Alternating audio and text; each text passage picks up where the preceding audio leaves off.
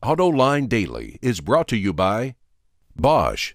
The number of clean diesel models in North America will double by 2014. Bosch Clean Diesel. Good, clean, fun. Bridgestone. Your journey, our passion. Dow Automotive Systems. Improving durability and increasing design flexibility with Betamate structural adhesives at dowbetamate.com. And by the 2013 Hyundai Sonata.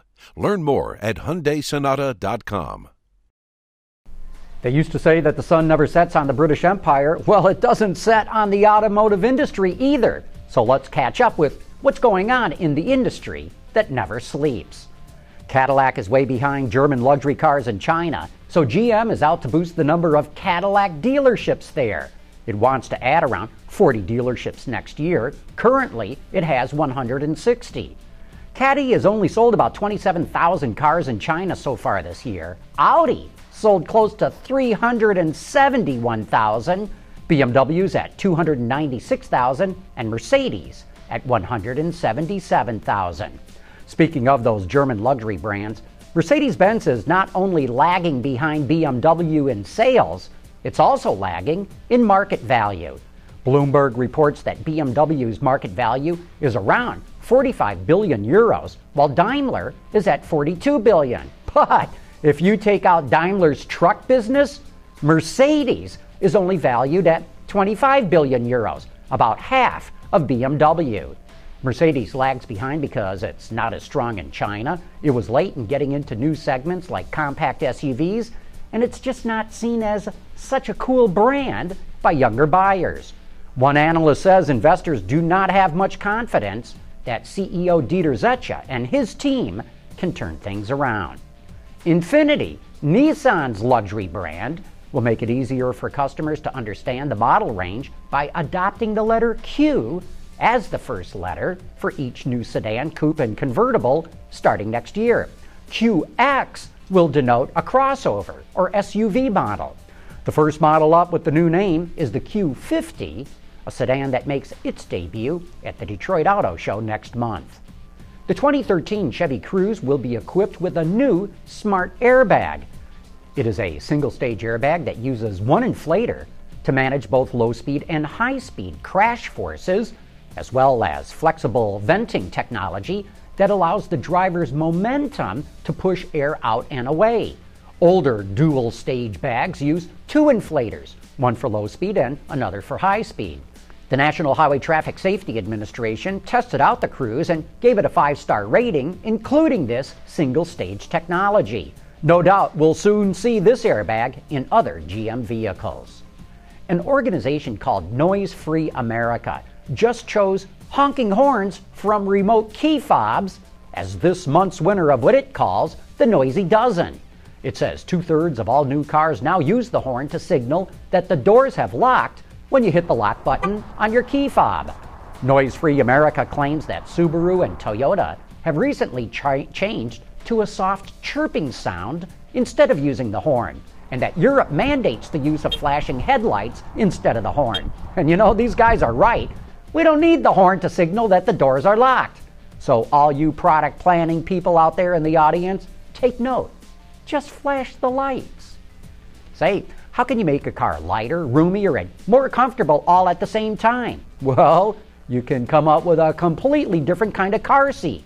We'll fill you in on all the details right after this. Dow Automotive Systems, driving solutions in automotive, commercial transportation, and aftermarket with innovative products like Betamate structural adhesives. Lighter, stronger, safer. DowBetamate.com. Faurecia is one of the largest automotive suppliers in the world. Based in France, the company specializes in making interior components for cars, but especially seats. Michael Miner, the manager of product planning at Faurecia Seating, recently showed me a future seat design that it is showing to the car companies. And first of all, you're going to look at the seat and you say, this is something completely different than what I normally see in a seat. And obviously your eye is very quickly drawn to the surfaces that are on the seat, specifically the seat back and the seat cushion. What we have in the seat back is a compliant shell, And this shell, what this shell does is it adapts to the shape of your body, and more importantly, it biomimics the shape of your spine as you move through the different positions that the spine has, from fully sitting proud to fully slouching. So it's adapting to all that movement. Why that's important is since this is taking care of sort of those macro levels of adjustment, we can eliminate quite a bit of polyurethane foam that's going into the seat, thereby making the seat lighter and thinner. On the seat cushion, we also have a compliant system here as well. And what you'll notice is as this seat moves down, it also moves rearward. Why that's important is there's a phenomenon in automotive seating where we have a pelvic creep. As you're moving down the road and vibrating down the road, your pelvis wants to move forward. What we're trying to do now is capturing that movement, but as you're vibrating, the seat is pulling you rearward. So it's always pulling you back into the pocket of the seat. Therefore, it's minimizing the amount of pelvic drift, and more importantly, eliminates the gap and putting lumbar strain on the upper back. So it's always keeping you in the pocket of the seat. The headrest as well is moving in conjunction with the compliant shell. So as this shell moves out, the headrest moves forward. So it's always maintaining the proper distance to the occupant for maximum safety, which is always very important. We want to minimize the amount of distance between the head and the seat restraint, the head restraint. Another innovation on this, we have angled seat tracks, sort of a passive lifter, if you will. So as the seat moves forward or rearward, as it moves rearward, you'll notice that the seat actually reduces in height. So a taller person is going to push the seat track and it's going to lower down just naturally. So it's a passive lifter. We also have a lift on this, so we obviously have the recline angle. We have our cover carving technology, which is more or less a foam in place technology on topper pads, which gives us the ability to have some very elegant concave surfaces in the seat. And we are actually embracing, if you will, sort of the wrinkles that might naturally occur in a seat and making them actual design elements, right? What's been the reaction to the car companies that you've shown this to? Everyone's been very enthusiastic. I mean, obviously it's just a stunning design. I mean, my hat's off to our design team. I think they did a fantastic job. It's just an elegant seat. It's minimalistic, but yet beautiful at the same time. I think the contrast in colors is stunning. It really, it, to me, embodies sort of the next generation of what maybe we can do in seating comfort. But when you envision that this is fully manual, there's nothing power about it, but yet it gives you absolute positive comfort. And when could we see something like this in production? Well, right now we're looking at probably about 2016, 2017 model year. Much yet to be determined. Again, these are innovations in various stages of development, so obviously we need to go through some material testing and things such as that. We want to have optimum comfort, but it has to be robust and durable at the same time. But 2016, 2017 model year might be the introduction where we can have these on the market. Boy, I would love to try that seat out in a car. It felt very comfortable in that static display, but I'd really like to experience it out on the open road.